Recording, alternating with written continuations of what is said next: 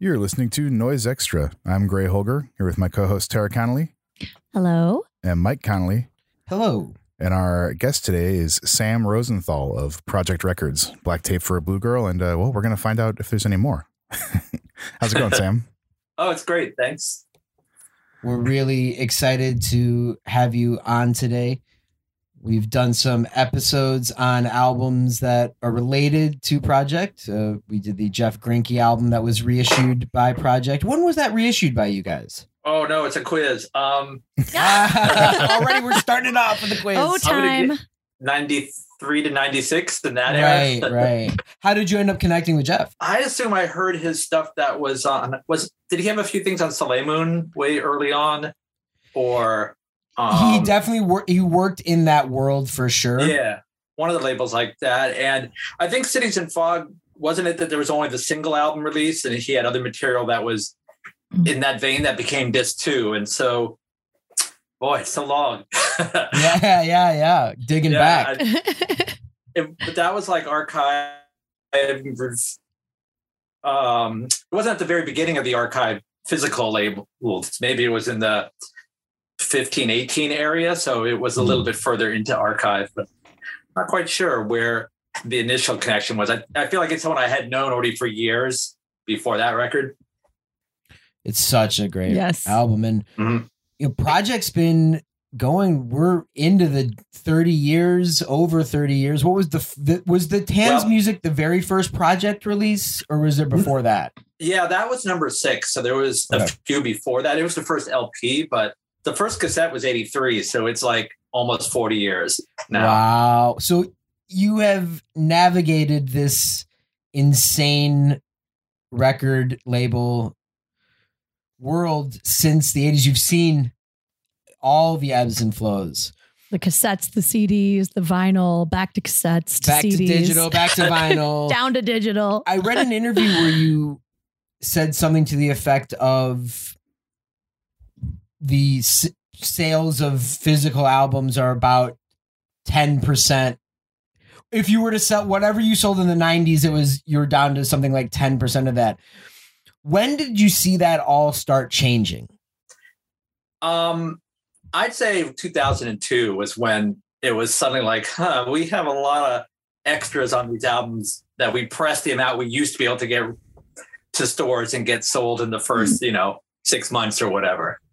And so 2002 was really the beginning of that, but we weren't in digital yet at that point. So it was because of digital, but we weren't really like already out there making the things available digitally.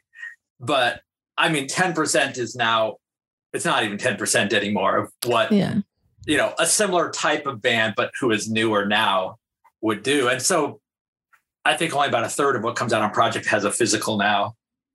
It's just, it doesn't make sense for a lot. And you were an early adopter, I guess, of Bandcamp. I think the Project Bandcamp seemed to be pretty early. Did you see that this is going to be now the new way, or was it even at the time, this might be the new way? Let's see what happens, and maybe we have to adapt to another way? Well, we were already doing all the regular digital and streaming. Maybe not everything was up for streaming at that point, but there was actually a DJ who probably had a band also in Alaska who recommended it before I knew what it was. And it was sort of like one of those, I'm really busy. I don't have time to get this thing started.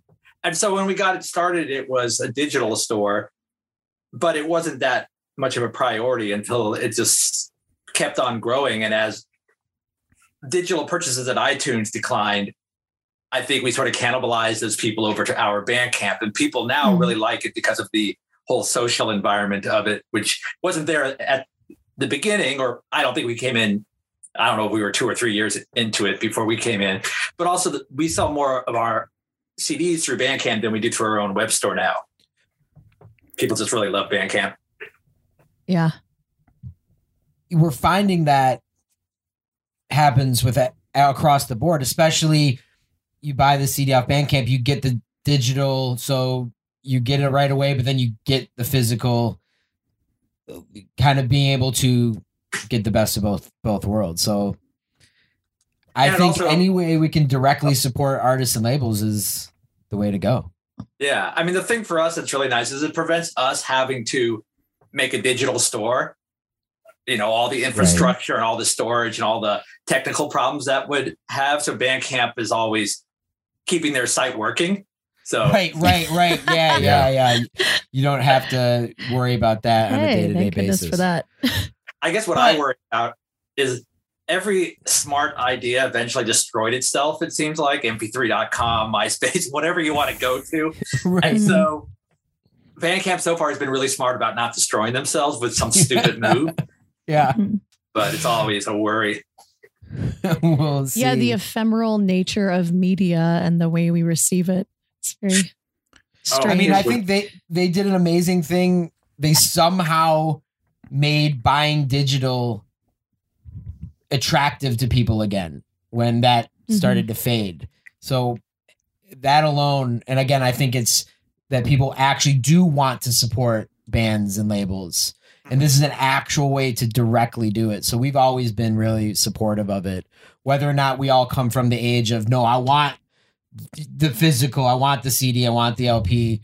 We understand that we have to adapt and move on. And I feel like Project is a label that has really learned the art of adaptation. Yeah. I mean, was that Lush Garden you just grabbed there? Yes, it was. Yeah. Lush Not the upside down Gardens text that I thought it was. CD. We're not messing around over here. But it is true. Like every one, I think, of our CDs is broken in some way. So there's- I apologize but for that. that's But the that's best. the love. I love the cracked case. Yeah. Because we've had them forever. It's just the love. Yes. You know, you just that wear is love to me. But that's our joy of having a physical copy is, we still may even listen to it digitally, but we'll sit here and like read through the booklet and again, oops, sorry. Yeah. Look at the artwork and, it is this experience and you do have a sense of like nostalgia and time when you have that physical copy that we love. Mhm. Yeah. Definitely. Well, from this new digital era all the way back to some of those early releases. Where did it start? Where did the seed get planted? Where were you at? You were in Florida. You were physically in Florida, right? In the early 80s. Yeah. What were you listening to? Where were you at to finally start your own label and your own music? So I was making a fanzine that was called Alternative Rhythms. And here and there, you could find bits of it online. I've never got around to PDFing them all, but I was writing about all the music, but no one was really hearing the bands because there wasn't the internet. You couldn't just go, hey, that band sounds cool, I'm going to go see what they sound like. You'd have to go to the right record store to find it. And so I decided to make a cassette of some of the electronic bands I was writing about in it. And so that was the first thing on Project. And then I went to a couple local record stores and left them on consignment. And so it was really, whatever that cassette sold, 40 copies or whatever. It was really just to kind of make that music so people could hear it. And then there was another compilation, and then I started doing some of my own electronic music. I think I had a track on the first compilation. But so it sort of was, Project was just this way to me put out my own music. And you mentioned Taunt's Music, which was the 6th release, which was 84.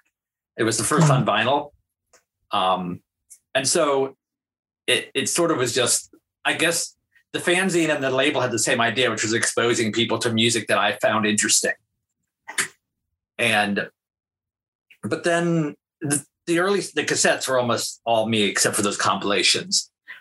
And so it was then there was Black Tape, The Rope in 86 on LP, Mesmerized by the Sirens in 87 on LP.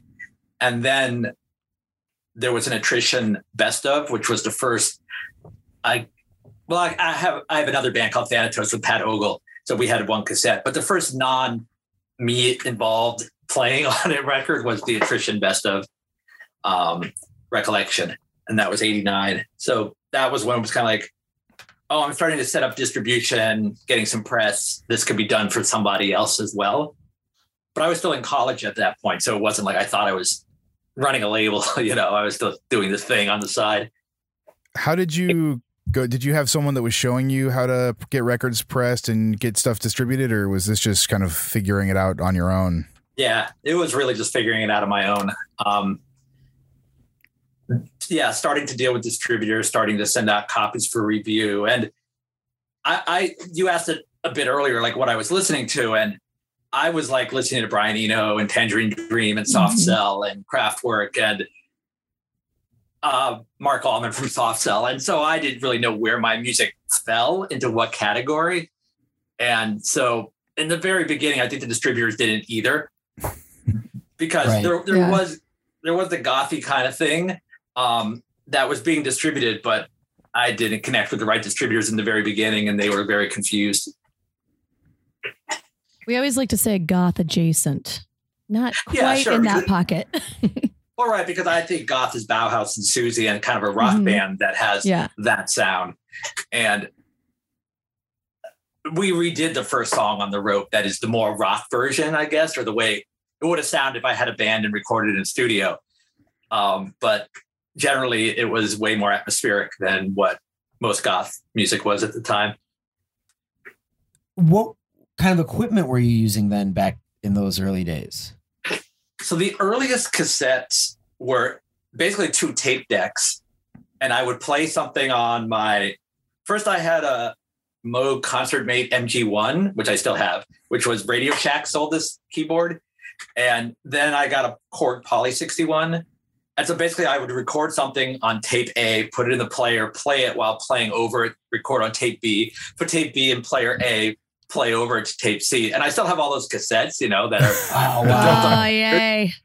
But it's not like you can go back and remix it because you buried, 4 or 5 tracks deep the first piece. Mm-hmm. So, but yeah, so there's this vault full of them. And I still have I still have a Poly 61, though I finally got a MIDI version of it.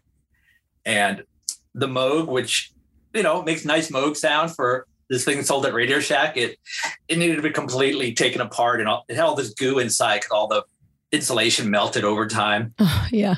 So, but it's funny because I basically use all the same keyboards I was using in the 90s, except I got one newer thing. So I guess some people are really into the newest gear, and I kind of don't care. I'm more like I know how these work. I know the sounds I can get, and that's making that song out of it. I love that. Yeah, that's what's on the Tons Music LP. Those synths. Yeah, I mean the core synths on Tons Music are the only 2 synths are the Poly 61 and the Moog, and then there's a Dr. Rhythm drum machine, which heck yeah. Oh yeah. I don't have it anymore. I don't remember who I sold that to, but I mean, I don't. I mean, with Black Tape for a Blue Girl, I was kind of opposed to drums. There was a couple tracks on the first 2 albums for drums, and then I used a drum machine for a while, and then on 10 Neurotics, Brian, who was in the Dresden Dolls, played the drums. So then it's like, okay, now I have a talented drummer, but Brian's also more subtle than a lot of the drummers that I knew, who it wouldn't make sense to fill all the space on a Black Tape song with drums. Yeah. It's just not the kind of song. So with Black Tape, The Rope being, you can see the Tans Music stuff. You can kind of hear that early era into The Rope, but as the records start going on, it really, these atmospheric strings, synths are going to then be the predominant aspect of Black Tape. Yes, the evocative landscape. How did you arrive at these sounds, the strings? Where did that come from for you? So I would first say, uses the term non-musician. And I would say I'm mostly a non-musician in that I don't know music. I don't know what it is I'm playing and why those notes work together. You absolutely fooled us, because in my mind, you went to school for composition. So no. Kudos to you. Yeah. So I just kind of, hey, I like how that sounds. That's sounding like what I want. And I think over the years, I've gotten better at actually thinking what I want to make and making that, where in the beginning, I think it was sort of like a lot of trial and error and a lot of frustration in trying to make what I wanted to hear. But like a song like Slow Blur Off the Rope, which I have no idea what I what I played and why it works. It just does. And I mean, I was also really listening to a lot of 4AD back then, This Mortal Coil and the Cocteau Twins and Dead Can Dance. And I guess probably I listened to Eno more than Bowie, but together they also did albums like Low that had sort of that atmospheric quality. And so I think all of that was sort of brewing around in my head at the time that sort of influenced the direction of Black Tape. And you would always have other vocalists. Have you ever done vocals? A couple songs I do sing on, but okay. I'm not really a lead vocalist, so I try not to. So was it always in your head that you were going to get other vocalists? You would be the creator of the music, but you're going to have the other vocalists, male and female, however the combination worked. Was that always your plan? Yeah. I mean, I met Oscar because I saw his band play live, The Sleeper Reason, in Florida in '84, maybe. And then they were on the cover of the fanzine. And so as I was sort of conceiving Black Tape to have vocals, I was like, well, I can't sing the way I want to sing. Oscar certainly can. I should ask him to sing these songs. Mm-hmm. And so I look at it like kind of I'm a director and I wrote the script and I sort of have an idea for the emotion of the character.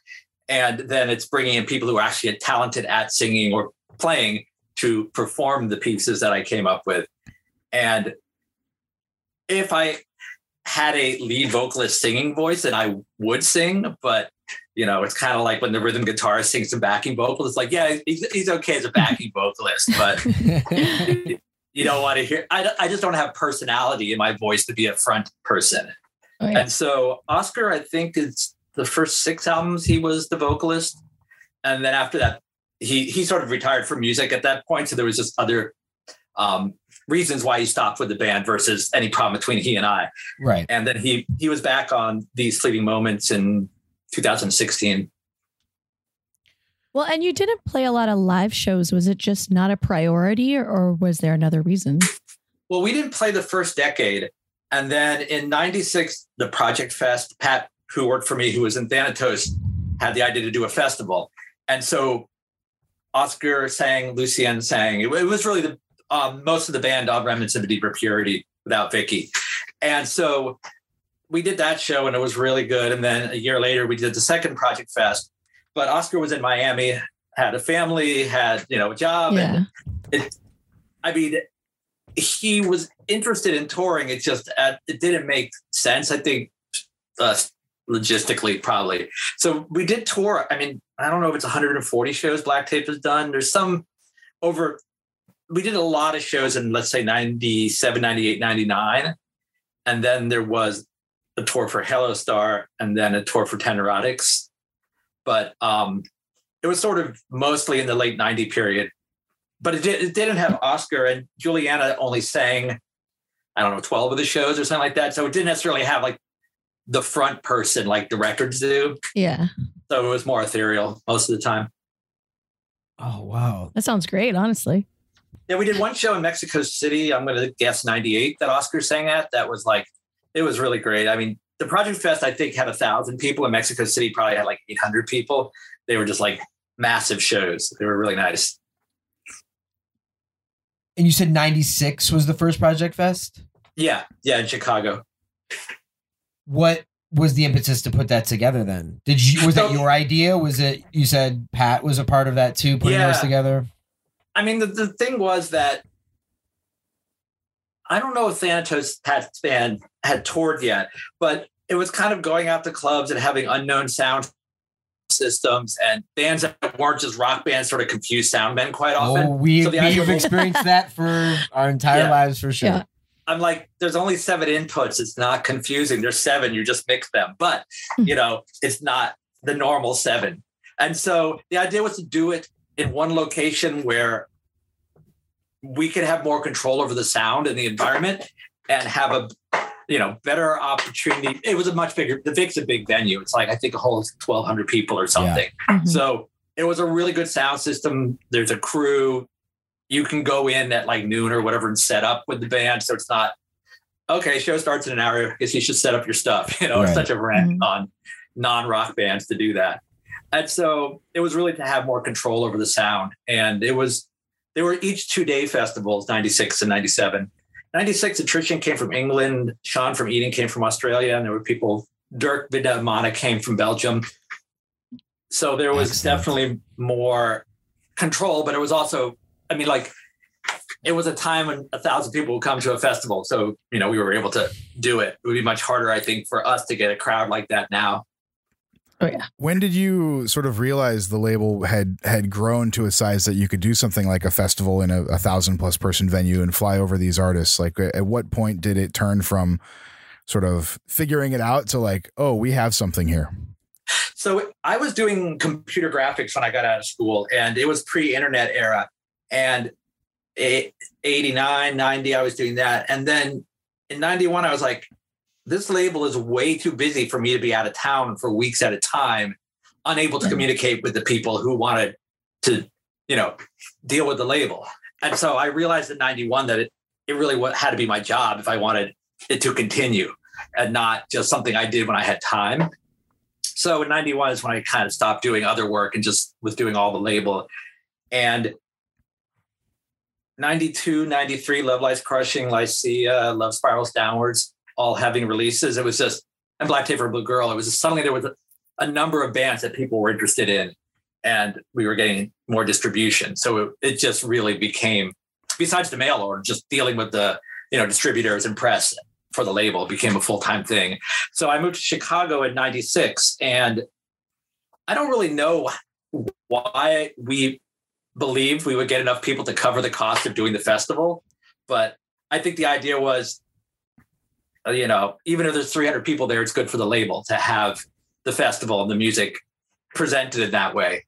So having that many people and more than covering the cost was probably a bonus at that point. It's just unknown, I think. Well, you mentioned a bunch of sort of what I think of as the flagship bands for Project, Love Lies Crushing and Lycia and Black Tape for a Blue Girl.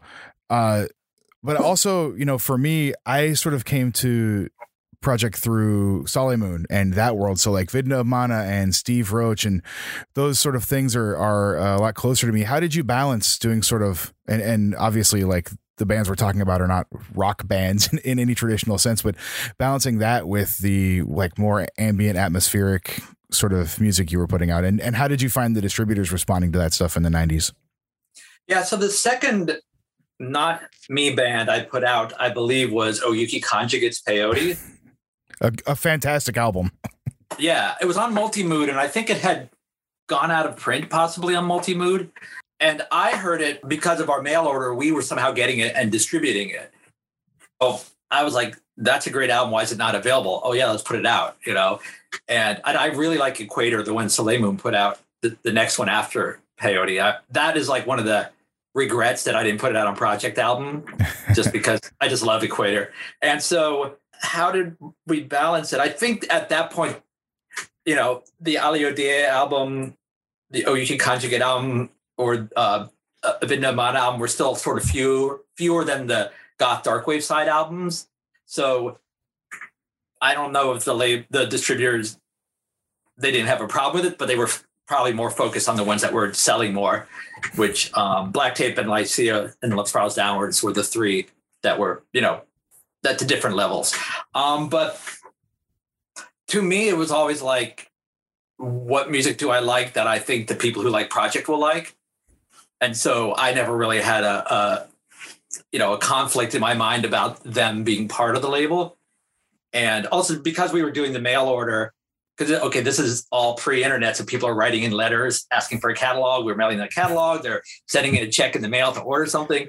And so, they were already hearing this other music because they could get it from us. And then there was the Hyperion label out of Germany. We started distributing, and also Cold Meat Industry. Of course. Yeah. And also, like Charles Leoman, he's here in Portland too. I've known him since very early 90s, and we were selling some of their stuff. So the mail order was probably more diverse than the label was at that time. And did you ever release things on Project that you got like strange reactions to? Like one of my favorite records is that Steve Roach, Roger King, Dust to Dust album. But it's I mean, it makes sense that it's on Project, but I don't know where the hell else that would come out, something like that. So, did people embrace the weirder stuff, or did you get pushback from like regular customers that wanted Love Spirals Downwards or something? No, I don't think the pushback was from customers. I mean, I do think there was.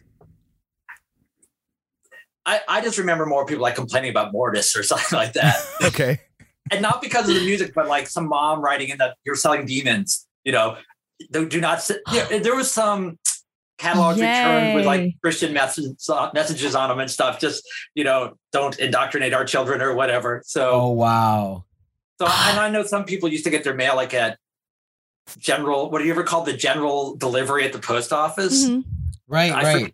I forget what you call that now, but yeah. So there were some people who were concerned about or what was the Agast on Cold Meat Industry? The more like witty kind of stuff. Yeah. One of the great albums of that era. One of the great albums. Some parents didn't care for that kind of stuff. So yeah, I was going to ask you what your mail scene was like. Like, how much physical mail were you receiving? Oh my and God. sending out. It must have just been nuts. I can't imagine. So God, when was it? I was still in Los Angeles. So it was like, let's say 93, 94. I would do these ads in Spin magazine, like a little bitty 1-inch box in the back of Spin. And I'd get like 1,200, 1,500 people writing for the catalog from like one. Wow. Whoa. And I was doing all the sorting and everything myself at that time. And so I'm like preparing like 20,000 catalogs in my living room, sorting them all by zip code. And yeah, there was just tons of those catalogs that went out every month. My partner at the time started doing the mail order because there was just no more time for me to do it. And it was tons of mail. And then we moved to Chicago, and a guy who worked for me, he already had an 800 number when he had a record store. So we started using the 1-800 number for orders.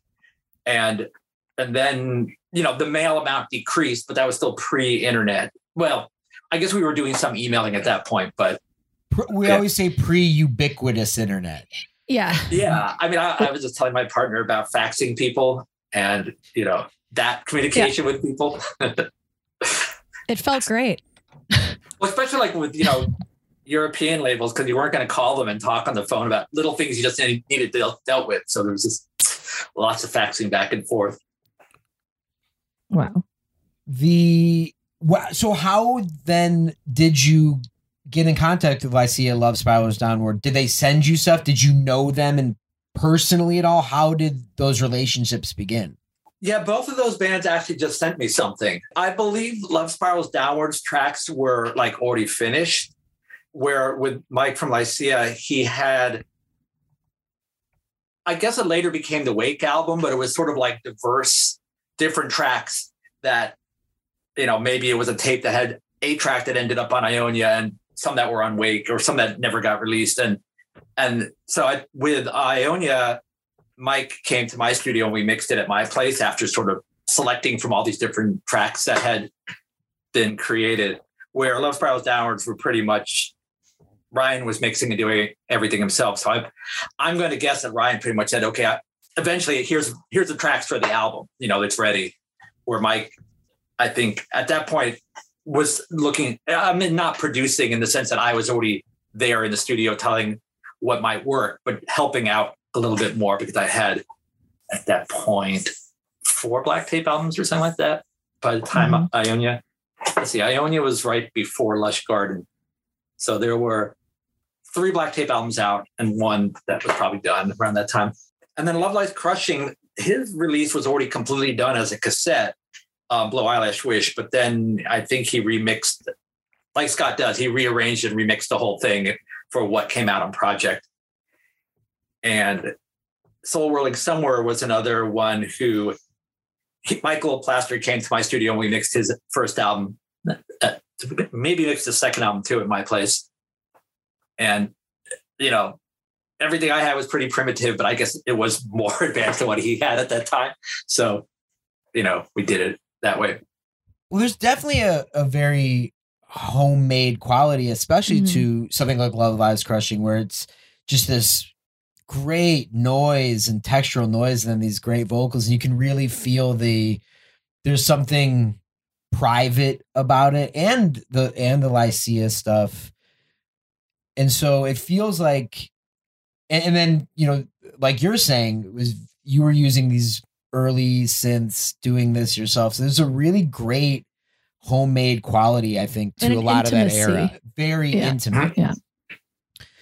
And I think that's something that's really exciting. I mean, do you recall that energy when you were getting those demos and putting the things together? Was it just this everyday just energy of putting everything into the label and on these bands and all these connections? Well, the one thing about the intimacy is I don't think any of us like recorded demos and then recorded songs. Right. You know, It was, this we is made it. the song. Yeah. And we weren't going into, I mean, I have recorded vocals with Oscar actually in a studio in Miami when he lived down there. And there's a different experience of being in a studio recording versus doing it yourself at home and just sort of, I think I'm going to add this one little thing to it. I think I'm going to try this a little bit differently, because in the studio, you're always looking at the clock. Right. Mhm. Oh yeah. And you get something, I think I got better vocals in the studio than I would have gotten in my house at that time, just because of the equipment, where the rope was recorded. The vocals are in Oscar's living room, you know? Right. And so when I listen to it, you know, you can hear that they're kind of noisy and they're kind of, you know, in that moment. Let's see, Lycia, Love Spirals Down. No, sorry, Lycia, Soul Whirling Summer, Love Lies Crushing, and Juliana's band Skinner Box, which never was on Project, but was, you know, in the same sound. They were all in Arizona. And then Black Tape for Blue Girl and Love Spirals Downwards was in Los Angeles. So I remember people kind of saying that we were a Southwest label, you know, which is just a total coincidence. But it is true. I mean, Attrition was in England. Oyuki Conjugate was in England. Eden, which came a little bit later, was in Australia. But sort of the core, and then Steve Roach was in LA, but I think he'd moved to Tucson by that time. And so there was a lot of LA, Phoenix, Tucson on the label at that point. But it wasn't like, you know, we were all in different cities. It wasn't really like we hung out or anything. It wasn't, you know, it wasn't like an LA scene where we were all around in the city going to clubs or seeing each other play or whatever.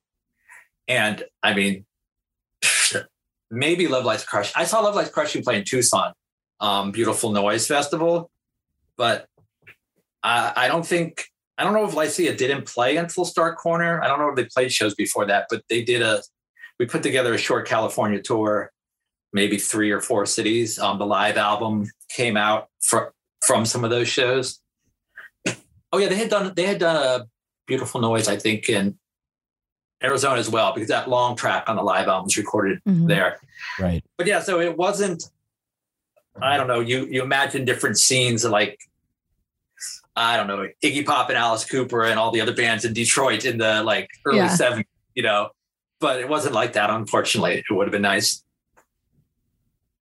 Well, even everybody living in Los Angeles is almost too far away from each other at times. Oh yeah. Yeah. Yo, we the three of us all live a mile or 2 away from each other, and we are on screens right now. So that's just, I think that's how it goes out here for sure. Yes. Yeah. I mean, because I went to school in Orange County, and once like my friends moved up to LA and stuff, it's like, well, we'll see each other a couple times a year, I guess. Yeah, it's like you're in a different state. Yeah, and it's only up to 5, but it could be 3 hours to get there. So right. Yeah. Now, did you design the Project logo? Yeah, font? sure. Literally one of the greatest, most memorable Yes. fonts of all time. Now, you said you were going to school Well, for design, right? Well, no, those are rub-off letters that it was Is done that what with. it is? Yeah. No way. You remember I like love Chart that. Pack? Oh, yes. Wow. Oh, yes. Yeah. Yeah. So you just Scratch. did that and put it together. Yeah, so I never remember the name of the P font, but the rest of it's Caslon Antique. Okay. But it's different than what you see the digital versions of those fonts, because they were the older made for Right. rub-off versions. So there's slight difference. But I went to school for TV film, actually. Oh, okay. And then I got into computer graphics as, you know, a job, but it wasn't, I just can design. I didn't go for it though. Right. I mean, it's just one of those logos. It's just that great thing though. You see Project and you're just immediately, It's so recognizable. it's just there, but it's that great thing of all great record label logos. I mean, it must have been you just knew that you knew you had to have the logo, the font, and don't stop using it. Oh yeah. That's been I think the first cassette didn't have a logo, but that was, I think, on the second cassette. And then from then on. I mean, it sets the stage immediately. How long did you dub all your own cassettes? Oh, I was still dubbing cassettes in '89. So wow. For too long. Yeah. Ashes in the Brittle Air. I was, okay, I'll sell 10, whatever. I'll dub them. And they kept selling. I was cutting the CD booklets apart to make the covers. And I was like, I should have got these made because I've been dubbing so many things. But at some point I started making them instead of dubbing them. But yeah. Oh, wow. So there's hand dubbed versions of those albums out there. Yeah. I don't think I've ever seen one. The hand cutting is the killer. Yeah, well, eventually you start Xeroxing it because a lot of the covers were Xerox black and white, but on colored cardstock. Mm-hmm. And then you put all the lines on it, the crop lines outside of the borders. But there was a store here in Portland called Little Axe, and they had a couple of the cassettes they bought from somebody's collection from, gosh, I can't remember which ones now. But they had some just weird 80s electronic music that somebody sold them. I think they had some Chuck Van Zyl and some other things. But I was actually remembering Ali Odie, his album Under Unholy Ritual, I licensed from his label. So some bands, I guess I put in the category they were originally on Project. That's where they started. And then he already had, I don't know how many releases. Ravinda Amana already had a number of his self-released cassettes before I put out. The first one I put out was Memories Compiled, and that was like 94. So he had a lot of stuff before that already. And with Steve Roach, probably he self-released, and then he was on different labels. He was on Celestial Harmonies. He was on Hearts of Space. And so his first actual album on Project was the Well of Souls collaboration with the Amana. So he sort of came into the label slowly through collaborations, and then eventually with his own albums. Your relationship with Steve Roach is continued to this very day. And it seems like a lot of the focus has been on a lot of his records, Forest Fang, a lot of the dark ambient stuff. Is that just your passion in this day and age right now? Is that the stuff that you're really mostly drawn to? Well, I think it's sort of where the fans have stuck with the label or moved towards. I'm not sure, which one it is, but just as the label seeing what's selling and where things are coming from. Because like Voltaire digitally has the biggest selling albums, but he's self-released his own stuff for quite a while now. And so while Project still has, is it the first 5 or 6, some number like that of Voltaire's albums, over time, like Lycia took their albums back, and Love Spirals Downwards took their albums back. There's a few Lycia that then came back to Project after they were on Silver. You recently have done some of the reissues, right? Yeah, Ionia, A Day in the Stark Corner, and then there's 4 of like the second period Lycia, but they're like now working with an Italian label. And so generally, I mean, that's actually great. This Italian label's putting out all their vinyl, which we just get it and we sell to the mail order without having to deal with the drama. So, I'm like that, I was in touch with the guy. I'm like, that's great. You guys are putting it out, but Steve is really prolific, as you know, and I'm totally fine with that. Some labels, one of the reasons Steve liked Project was I wasn't going to tell him what to do. Steve knows what he's doing. He doesn't need some label that thinking it out for him. He doesn't need that. So I was just like, yeah, what do you want to put out? Let's do it. And you're just who he sends it to you and you're good. It's good to go. Well, I mean, I do the graphic design on pretty much everything, but as far as the audio goes, I proof it to make sure there's no like something happened in the mastering. If there was one album that had a pop in it, or sometimes you hear a click or something, but there's not a lot of artists in the label kind of are in need of the sort of more hands-on with the music side. I think it's become much easier to record at home, I think, and have a better sounding thing. Yeah. You mentioned Love Lies Crushing. There's an artist, Benjamin James Stewart, who I put out a digital release from them. And it's in the Love Lies Crushing vein, but it doesn't have vocals, but it's sort of that glitchy ambient noise. And so Benjamin's 21, so it's sort of like a new generation doing something similar to what Project people like. Oh, excellent. Awesome. Yeah, love the Love Lies Crushing. Those records are just so fantastic. Now, is Steve one of the few people who really plays live currently that you're working with? I mean, I know we're saying that in the world where live shows used to happen every day, but you know what I mean? In general, he seems to be someone who does do live shows. Well, Voltaire would be the one who plays live the most. Right. Yeah. And he's doing shows now too. He does fly in for shows. Steve's last maybe 5 shows have been streaming shows that he's done. He did a Time Room Fest not quite a year ago that had 3 nights, I think, of artists performing. But I mean, I personally love live stream shows. They're shows, you know, and I'm watching on my TV and it's big and I don't have to worry about it. Bumping into anybody. You can sit down. Yeah. And all the videos are up on YouTube from that festival. So, you know, they can be watched anytime. So it's great. So we have a new Black Tape for a Blue Girl album, The Cleft Serpent. How is your approach? Hey, there it is. Ooh. Look at that. The nice final. Very nice. Okay. How has your approach to working changed throughout the years? And then obviously, especially in these past 2-3 years with everything changing. Well, yeah, the interesting thing with the new album, The Cleft Serpent, is I did not work in person with the band. John recorded in Los Angeles and Henrik recorded in Sweden. And I've never met Henrik or spoken to him. So really? I just find it entertaining having a band member you've never met. Yeah. Yeah. Well, how did you connect? There's an artist from Italy named Jarguna who has 21 releases on Project now. And he did a collaboration with Henrik. And so I met him through that release. And then in 2020, I was doing a tribute to Timothy Leary album. So I asked him to play on a couple songs. And when he sent me his tracks, I was like, that sounds like Black Tape for a Blue Girl. That needs to be a Black Tape for a Blue Girl. And I had been conceiving the Cleft Serpent album and knowing I wanted a string player, but I hadn't met one. And then the pandemic came, so it was even harder to meet one. And I was just like, yep, that would do it. You know, if Henrik wants to play on these tracks, it will be what I have in mind. So, so that was, you know, that was all different because the previous string player, they were here in Portland. And then Vicky, who plays on Remnants, was in Florida, and she kind of stopped doing music at some point.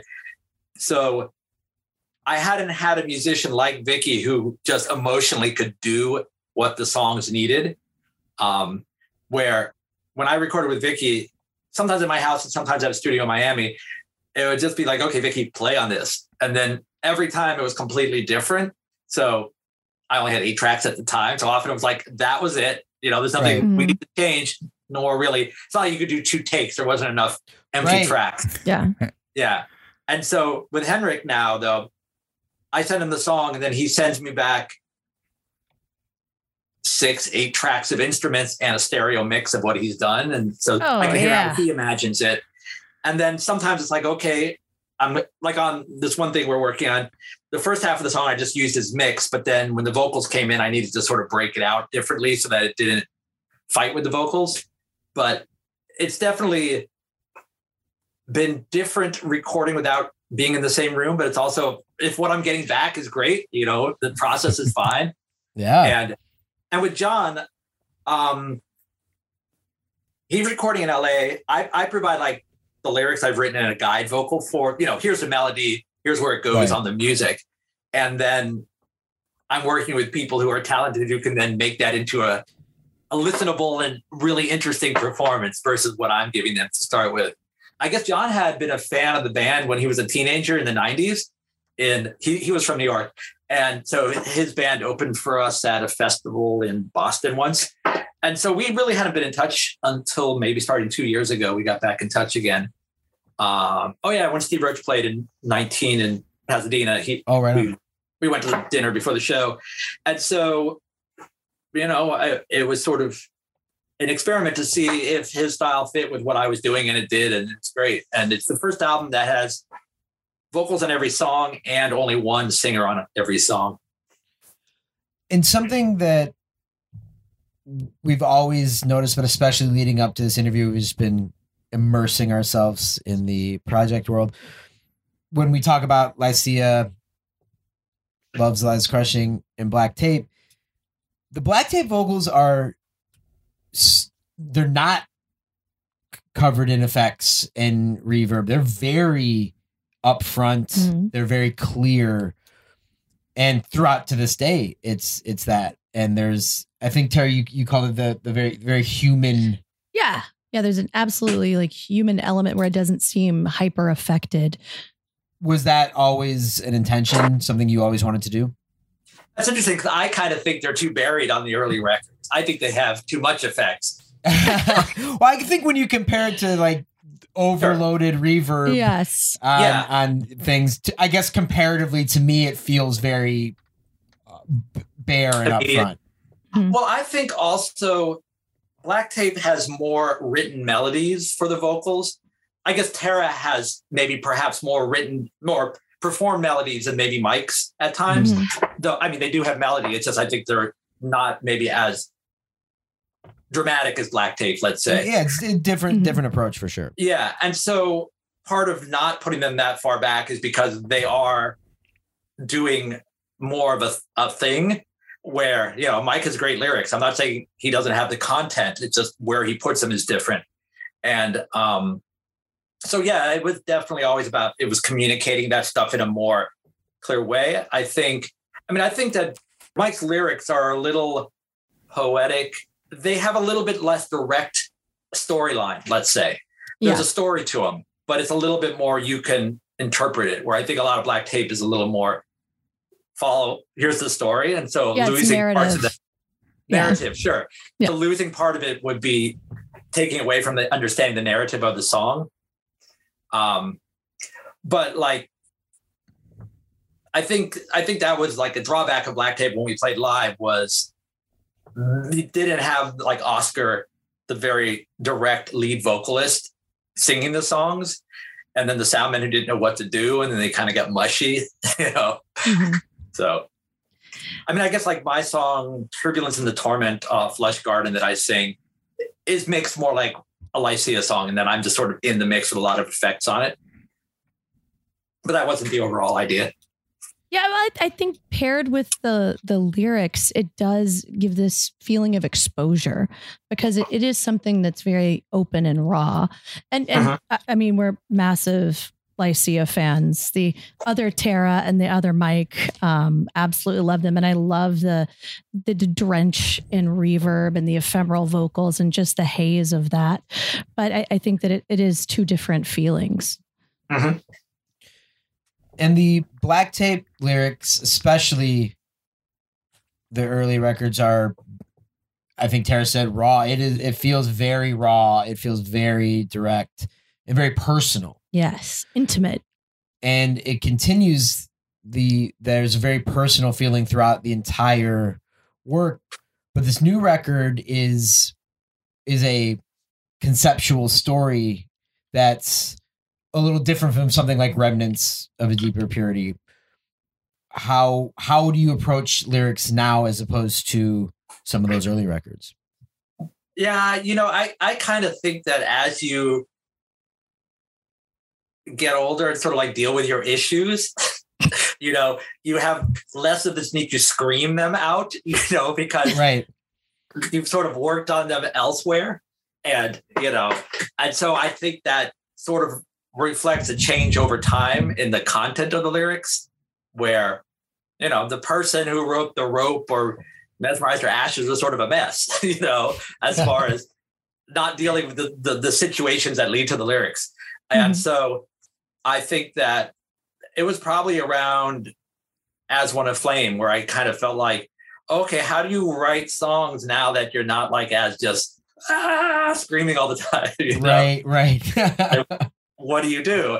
So The Cleft Serpent is a concept album. And while there are feelings in what the characters are saying, I see them as like, well, but you're creating words for these characters. Where when I was talking with John kind of felt it is an emotional album. And I guess for me, it's harder to see it because I'm coming up with a story that has emotions as opposed to I was just feeling that emotion right then. Like in The Matchmaker, it's just sort of about, it ends with humans' inability to just leave things alone. They've always got to mess around with things, screw it up and destroy things. And, that is a feeling that people might have. Oh, I screwed that up again.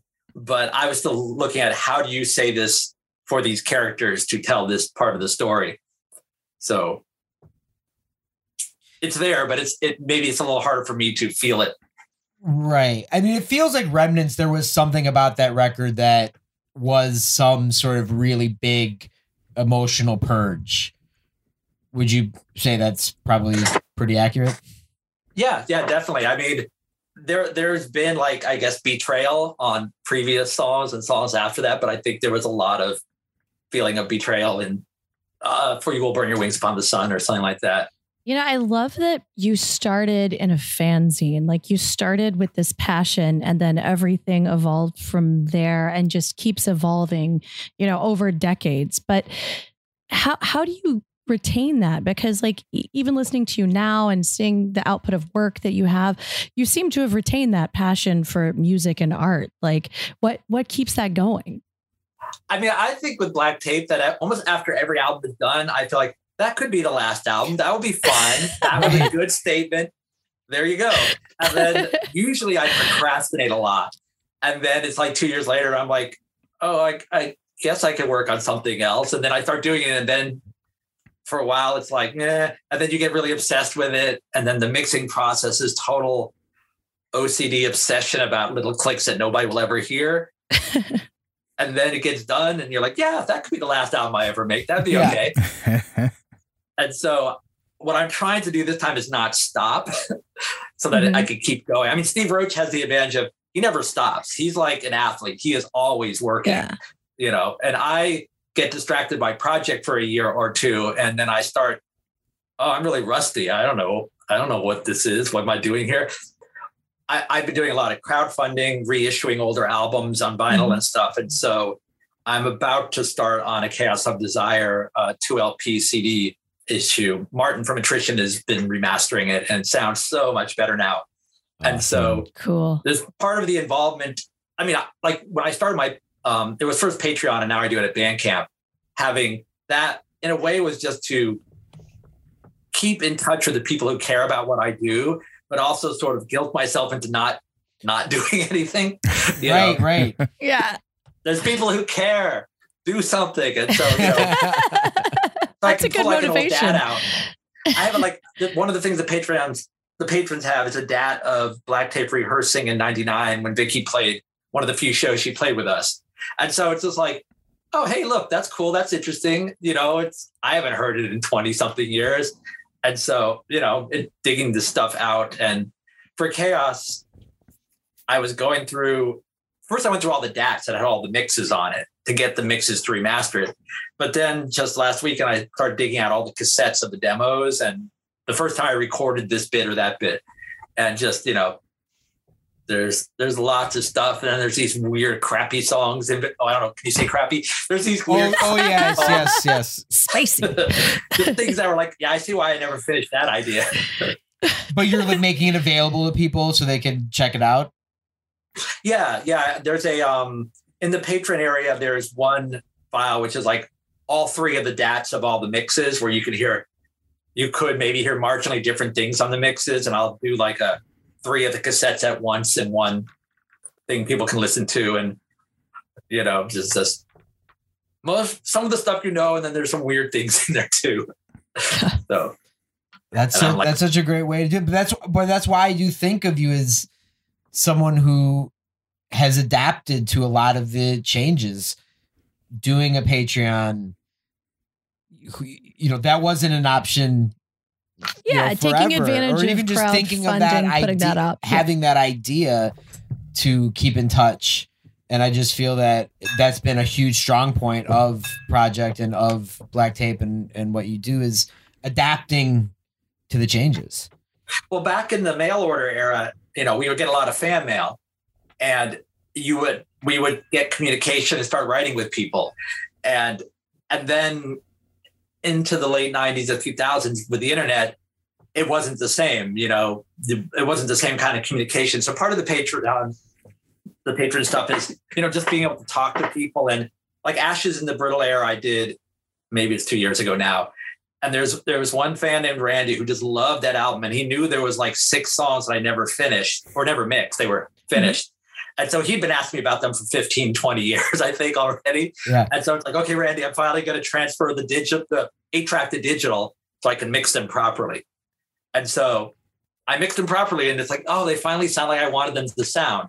I had an 8-track tape. 1 track was MIDI or simply whichever it was. And then I was mixing on this really old, supposed to be a live band board, and I could just never do it because the beginning of the track has Sue singing, the middle of the track has some keyboards, and the end of the track has a violin, let's say. It's like I didn't have the control on this 12-channel board to do that.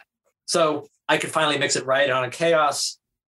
I've done a few like kind of new mixes of the songs, but basically I just took almost all of me out, so you can hear Oscar and Juliana and Vicky just, because like I said, to me, and I think Chaos of Desire is probably the most reverbed and processed of the albums.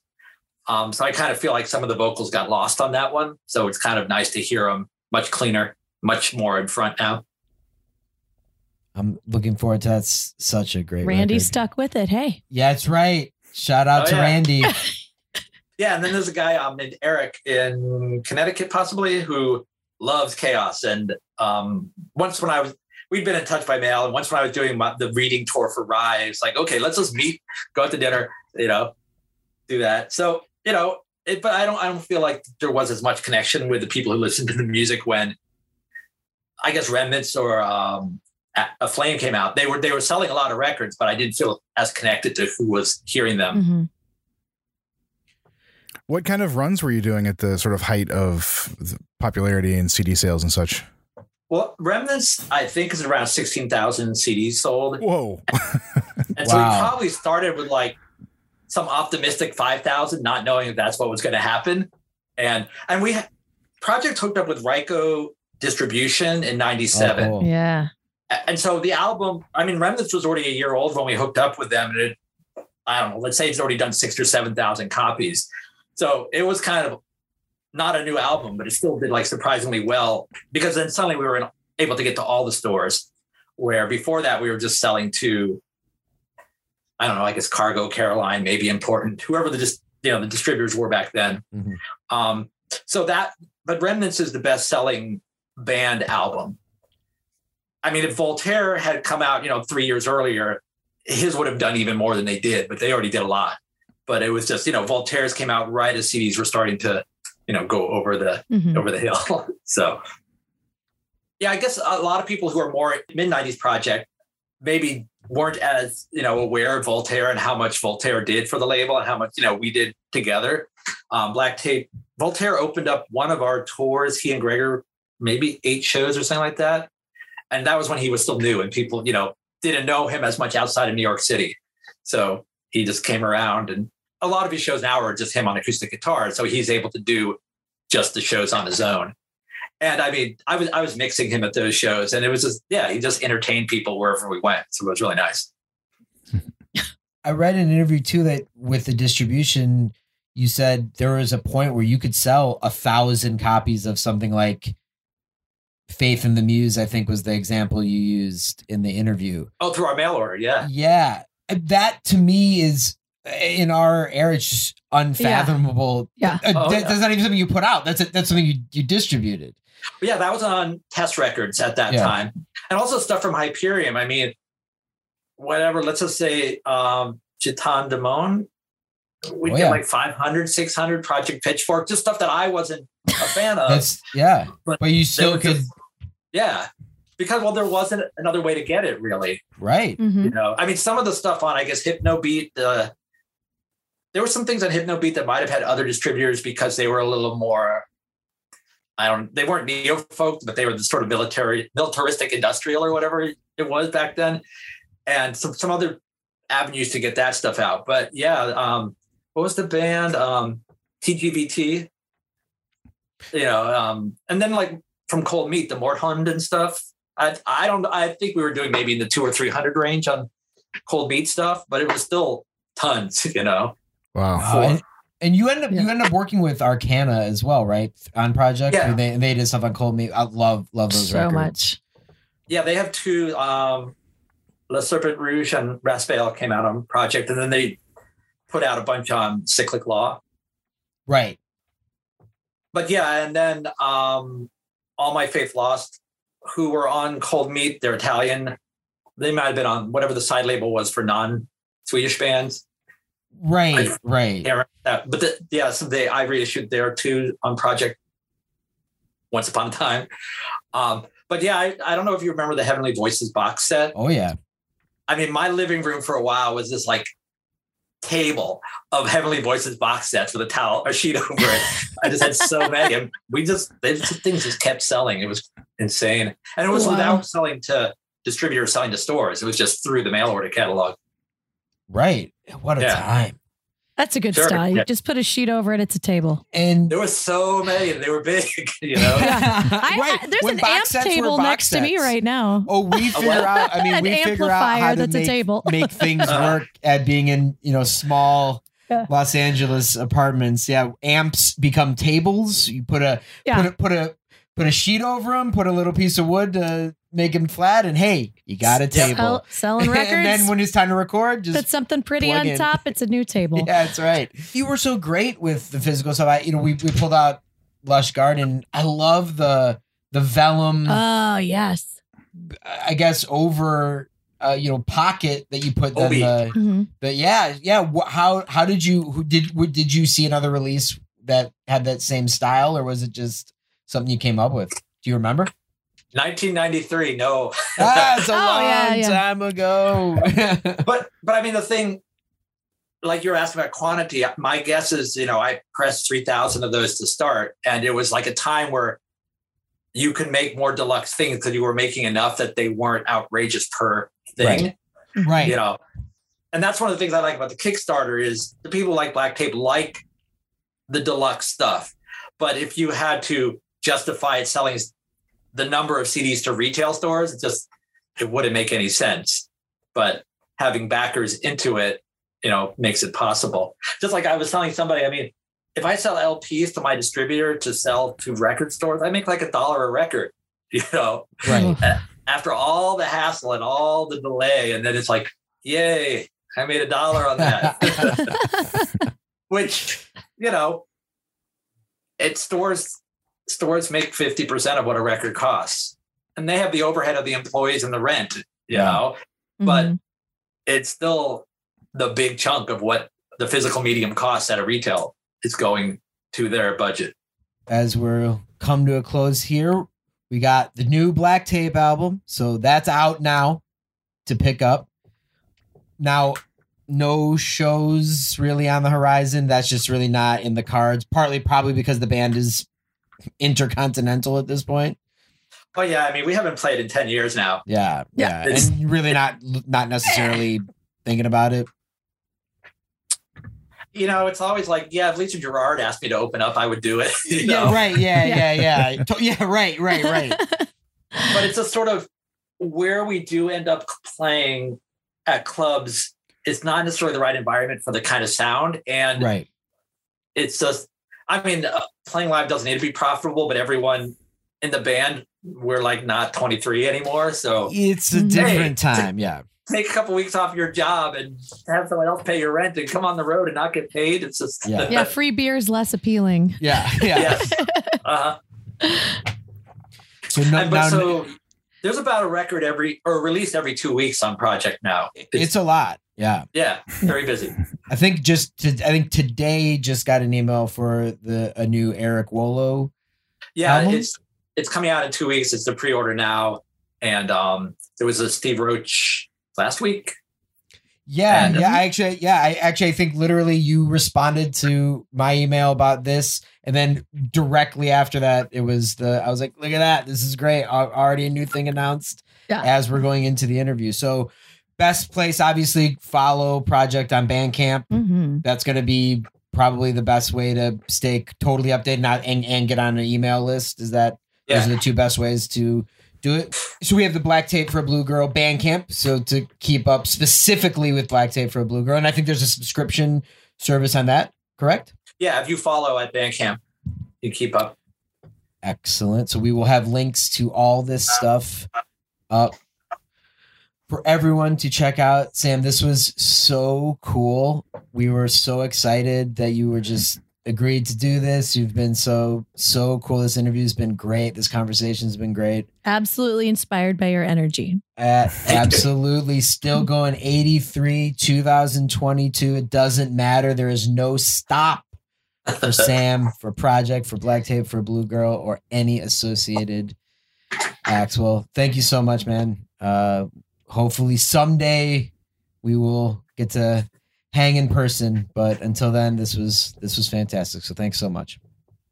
Yeah, it's really being isolated like most of us. It's nice talking to people who care and know know the history. It's really, really fun. Mm-hmm. Awesome. That's awesome. great. All right. Thank you so much. You've been listening to Noise Extra. Noise Extra is brought to you by Chondritic Sound, a home to noise artists for over 17 years. By Verdant Weapons, maker of quality contact microphones and noise devices, and by our Patreon supporters. You can find our Patreon at patreon.com/noiseextra, and your support really helps. You can find us on Instagram at Noise Extra, on the web at noiseextra.com, 1 E in those, and on Twitter at Noise Extra, with 3 A's at the end. Thank you for listening to us and to Noise.